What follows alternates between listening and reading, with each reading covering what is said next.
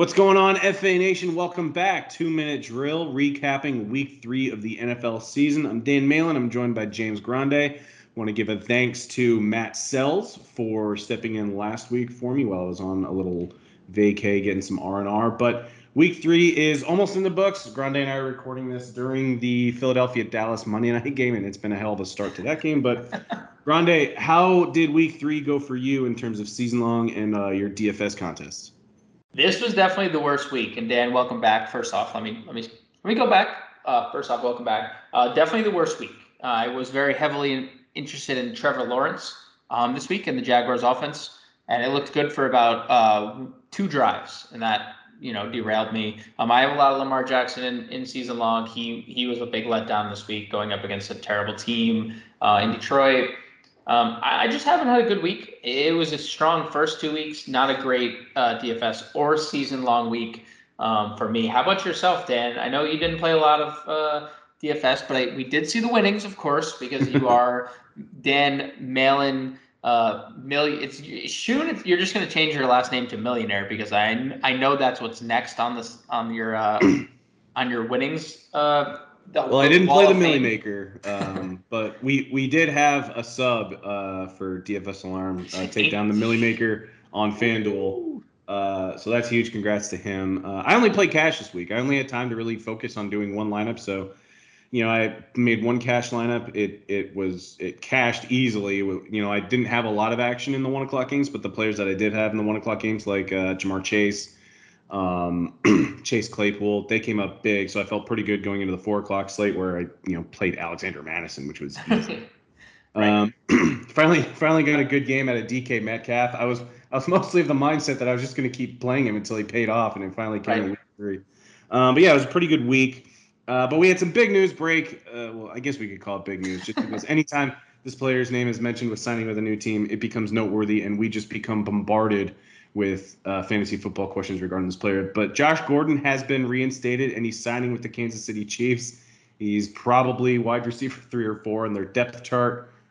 Is there any fantasy interest here?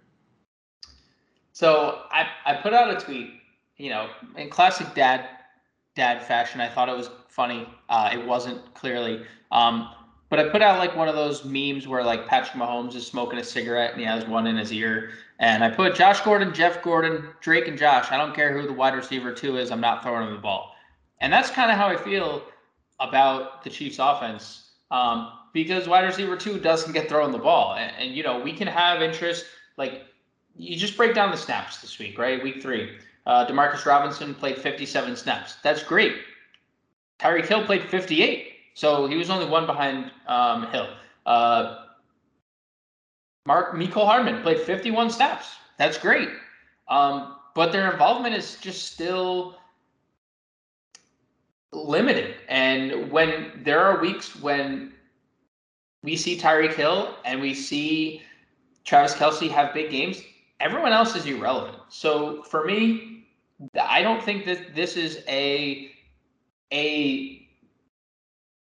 something that I'm going all in with my fab, something that I have a top priority on waivers. I'm not going to use on Josh Gordon. He still has to learn the playbook.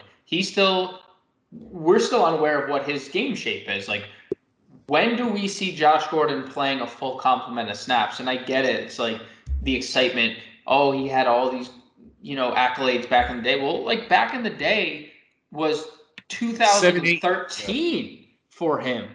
Like I saw literally 2 presidential elections. I actually saw people touting stats from 2013. Like, I get it. They were amazing. He led the NFL in receiving that year, broke onto the scene. We thought he was the next biggest receiver in football. Well, things didn't pan out exactly for him, unfortunately, because, there never should have been a weed ban probably, but, a different discussion for a different day. Long-winded response. I don't see much fantasy relevance. If you need receivers a couple weeks down the line and maybe he's sitting there on your waiver wire, sure. He won't be because everyone loves Josh Gordon, and he's probably going off waivers this week, but I still don't have interest. I don't have interest in Chiefs secondary receivers other than Kelce, other than Hill. So real quick, if you're in a deeper league and you maybe were holding on to Mecole Hardman and Demarcus Robinson, do they just become easy drops for you? I'm not saying like we established that Josh Gordon is not a must add, but obviously his presence alone does hinder them a little bit. I think I mean, Robinson's gone. Robinson's irrelevant to me.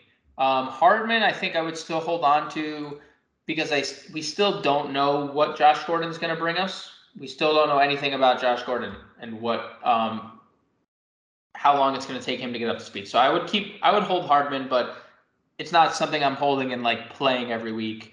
It's just really desperate, like you said. It's desperation or deeper formats. All right, this week the zero RB truthers can take a little bit of a victory lap. Christian McCaffrey got hurt last Thursday. He's going to miss multiple weeks. Dalvin Cook was ruled out with a sprained ankle. I think that I'm not as worried about Cook. I don't think many people are. He just didn't get enough practice time last week. But how much fab are you willing to spend on Chuba Hubbard this week?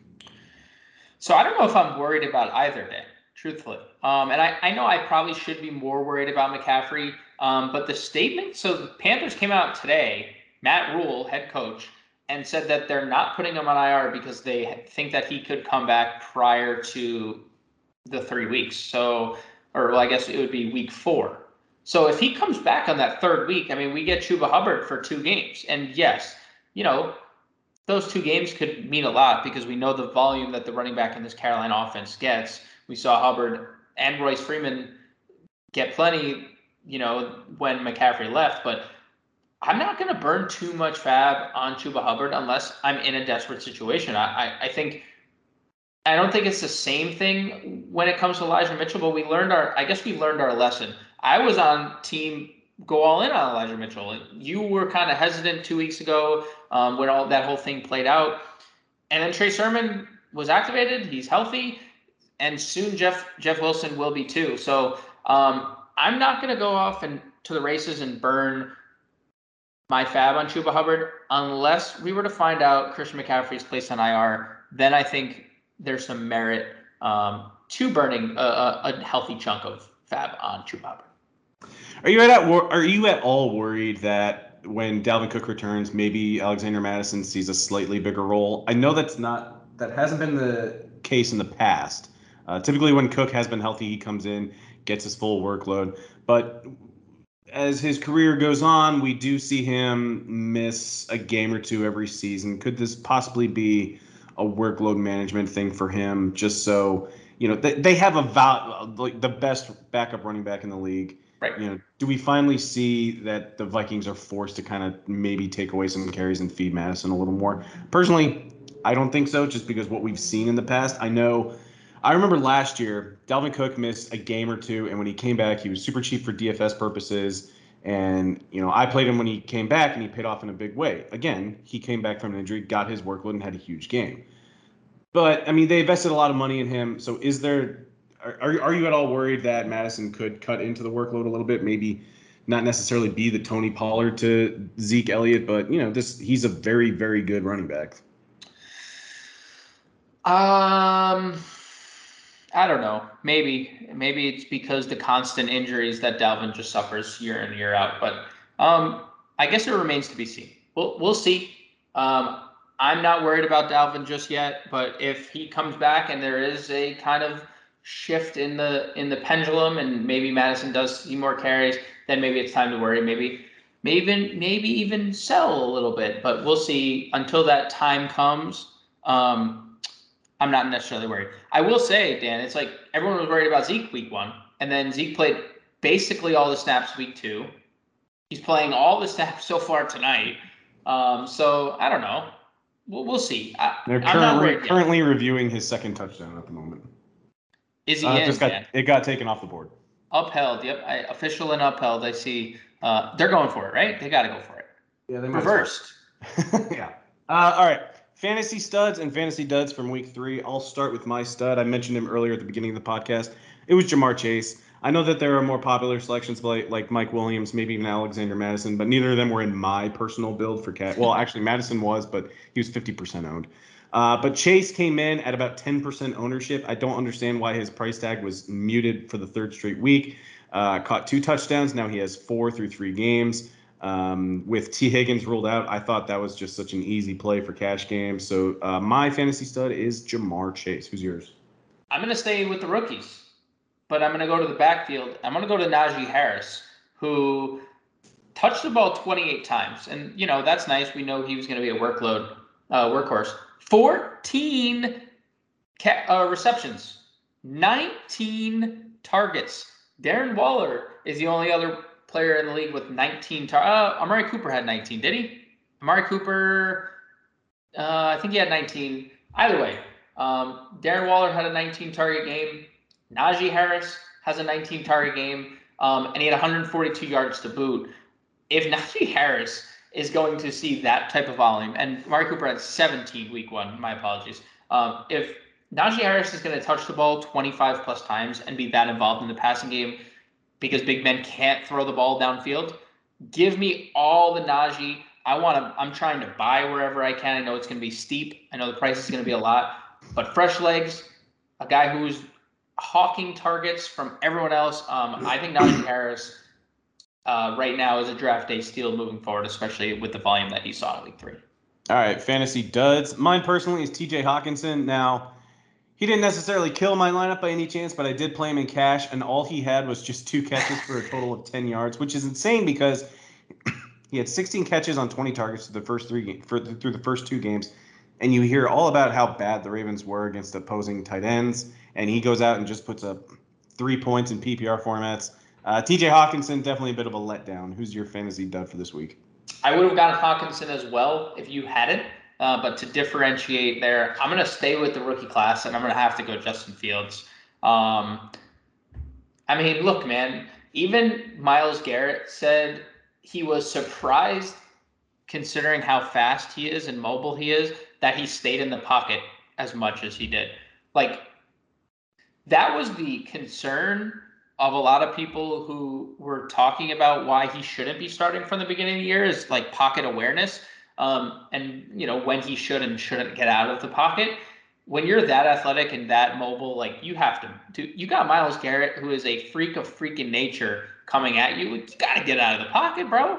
So Justin Fields, especially because I have a ton of his pass catchers in fantasy. I have a lot of Allen Robinson. I have a lot of Darnell Mooney. Him and Darnell Mooney had a really good connection in week 2. Justin Fields really let me down. I started him over Joe Burrow in one league. So I'm going to go with Justin Fields here as my letdown. I feel like that's a perfectly good segue because I next wanted to talk about rookie quarterbacks struggling. Zach Wilson, Trevor Lawrence, Justin Fields, and Mac Jones combined for 2 touchdowns and 7 interceptions yesterday. Not that any of them were necessarily must-haves in fantasy football drafts outside of 2 quarterback leagues. But should we have pumped the brakes on demanding Justin Fields start over Andy Dalton? He got the start simply because Dalton got hurt, but do you feel better about Fields going into week 4 against the Lions? It's definitely better because he's not facing Myles Garrett. But from what we saw, it's still not great. So, yeah, I'm definitely a little nervous. And like you said, they were terrible, all of them. So I'm kind of worried on all fronts. I think that they all have bright futures or potentially bright futures, but right now I'm worried on all fronts. All right, and moving on. We're 3 weeks in, and we only have 5 teams that are undefeated at the moment. We have the Rams, the Cardinals, the Panthers, the Broncos, and the Raiders. Which of these teams is most likely to make the Super Bowl, and why is it the Rams?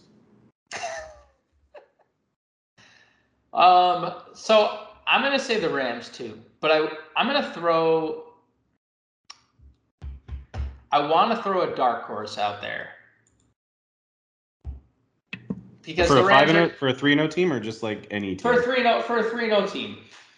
Because that's the question. The question is which of the 5? Like, okay, let's say this. I'll ask you the question because I think you're going to have the same answer as me. Of the 5 undefeated teams, or of the 4 teams outside of the Rams, who do you think is the best? Probably the Cardinals. Okay, so we have different answers there. I think the Broncos. They have the best defense of the group. Well, hear me out, right? Hear me out. Everyone collectively said, if Aaron Rodgers went to Denver, they were instantly a Super Bowl contender, right? Yep. Teddy Bridgewater has played, and I'm not going to compare him to Aaron Rodgers ever. I think Aaron Rodgers is the best thrower of the football ever. I'm not comparing them. But Teddy Bridgewater has 300 yards under his belt, and then went out and didn't need to throw the ball against the Jets because it was atrocious. They just ran the ball. As soon as they built the lead, they just ran the ball. Teddy Bridgewater looks damn good. The defense looks damn good. The weapons around him look damn good. Melvin Gordon, little resurgence. I mean, I know he averaged near 5 yards a carry last year, but he's looked good again. And they haven't even gotten Javonte Williams going really on the ground. I mean, he had a very subpar game. He's very involved in the passing game. I love the roster. Obviously, the division is what's I think would hold everyone back from like being for real, like thinking Denver's for real. Because the Chiefs are 1-2. They're at the bottom of their division. They're literally the worst team in their division. I don't think anybody believes, except Raiders fans, maybe even not Raiders fans, believe that the Raiders are this good. But like, man, dude, Denver is super appealing just because you said the defense is so good. Teddy B's playing the best he can right now. When he gets Jerry Jeudy back, I mean, that offense is freaking loaded. I know that they lost Hamler for the year to the ACL, but I mean, they're scary. If Teddy can keep it up, I think that, and not even from a fantasy perspective, because like we're just talking football in general, I really think that team could do some damage. And that's interesting because that could potentially leave one of those teams out of the playoff picture. And I was a big proponent of the Chargers this year, and we all already pegged the Chiefs to make a run to the Super Bowl. So I think the Broncos have made a dark horse. The Rams are my definite answer. Do you still feel better about the Bills or the Chiefs making it to the Super Bowl over the Broncos? Probably, yeah. Yes. Yeah, no, I still feel better. It's not that I'm like staking my claim that the Broncos can, but of this undefeated group, my dark horse would be the Broncos if Teddy Bridgewater can. I still think the Chiefs figure it out, but it's their defense is terrible though. Or it's horrible. But also, I mean, like you invest so much in the offense, but at the same time, like right. You know, if you look at what the teams in that division have done over the last 3 years with their drafts and the free agency, they're mostly just building their defenses so they can at least shut down the Chiefs. And it's worked out in Denver's favor greatly. Whereas the Chiefs, you know, they're just trying to like stock up on as many weapons on offense as possible and, you know, hopefully win shootouts. But it looks like it could be coming to bite them in the ass. And I think I'm willing to finally say, I've been a proponent for the longest time that, you know, the AFC still runs through the Chiefs. But based on what I've seen lately, and especially following week 3, I would say the Bills are the best team in the AFC. Those last two games would make you believe that. And I can't. I don't have an argument against it. I'm not saying the Chiefs are going to make it. I still feel confident in them just 3 games in. But after that, you know, blip in the radar of week 1 for the Bills, I tend to agree. I think they look as good as they've ever have. All right, let's wrap it up with a couple believe it or not questions. We've got 2 for you. Cooper Kupp, Derrick Henry, Mike Williams, Travis Kelce, and Tyler Lockett are top 5 in total points for fantasy football. Do you believe all 5 or any of the 5 will remain top 5 at their respective positions? So I think you and I are the consensus is Henry and Kelce are definites. Yes, I agree. I think the connection Stafford and Kupp have had leads me to believe he is the next best chance at being a top 5 receiver. Plus, we've seen like outside of like injury riddled years and a very poor year with Jared Goff in general last year. I mean, this guy was a touchdown machine. So there's no reason to think that this touchdown, you know, blow up can't continue. And like we've seen, like Devontae Adams scored 19 touchdowns last year. There was a reason why he was wide receiver 1 by a whole boatload of points. I think Cooper Kupp has the best chance at doing so. I think Mike Williams is going to take a backseat to Keenan Allen eventually. I think Mike Williams is great, and we've already seen him have 1,000-yard, 10-touchdown season. So I'm not saying he doesn't have a chance. I do think Keenan Allen is still the better receiver in that group. And then I think DK Metcalf is also going to be more alpha than Lockett more often. Like we saw week 1 when Lockett goes off, Metcalf still scored and had 60 yards Week 3, Metcalf goes off. Tyler Lockett caught 2 passes and did nothing. So the weeks that Lockett goes off, Metcalf still is fantasy relevant. The weeks that Metcalf goes off, Tyler Lockett seems to just be nowhere in sight. So I'm gonna go definitively Henry, Kelce, and I would say like I'd put like 70% of my chips in with Cooper Kupp being a top 5 receiver by year's end. I would probably go 100% of my chips. I definitely think he's going to get there. Robert Woods, through the first 3 weeks, he's been wide receiver 46, wide receiver 44, and wide receiver 61. I don't really get it. It's very surprising. Do you think Woods still has a decent chance at finishing as a top 15 wide receiver or no? So I think he has a chance at top 24. I think Robert Woods could be a wide receiver too. I'm buying Robert Woods right now. The volume's been there, for the record. The volume, it's not the volume. He's just, taking a backseat to deep balls to Van Jefferson and deep balls to Deshaun Jackson and Cooper Kupp doing everything. I still think it's still a buy now situation for Robert Woods. Top 15, no. I think he's too far behind the 8 ball. Top 24, though, I mean, I don't think there's a problem with him finishing as wide receiver too. All right, and last one. Tom Brady, Kyler Murray, Patrick Mahomes, Lamar Jackson, and Josh Allen are the top 5 quarterbacks through 3 weeks. The next 5 quarterbacks are Kirk Cousins, Matthew Stafford, Derek Carr, Daniel Jones, and Russell Wilson. Which of these bottom 5 quarterbacks could possibly slip into the top 5? And if you say Daniel Jones, I'm just going to stop recording. I'm definitely not saying Daniel Jones. But I would say with current offense, I'm going to go. So I want to go Stafford here. And I think Stafford and Wilson probably would be the chalk if we asked like 15 people on the street or on Twitter, right? The problem with them is they don't throw a lot. Like their attempts are 2 of the lowest marks in the league. Of quarterbacks, currently Matt Stafford 20th most attempts. Russell Wilson 24th. You know who he's behind, Dan? He's behind Jacoby freaking Brissett in attempts this year. And that's kind of like maybe indicative of the new offensive coordinator there. Which sucks because when all through training camp and everything, like you thought like this, we talked about let Wilson cook back in 2020. We thought it was going to happen again this year, and it just hasn't. And it's strange because I'm heavy on Russell Wilson as my quarterback this year, and he's still a top 10 quarterback, which I'm happy with. Right. But when I drafted him with the expectation that he could be top 5. And sure, by season's end, he could still finish there.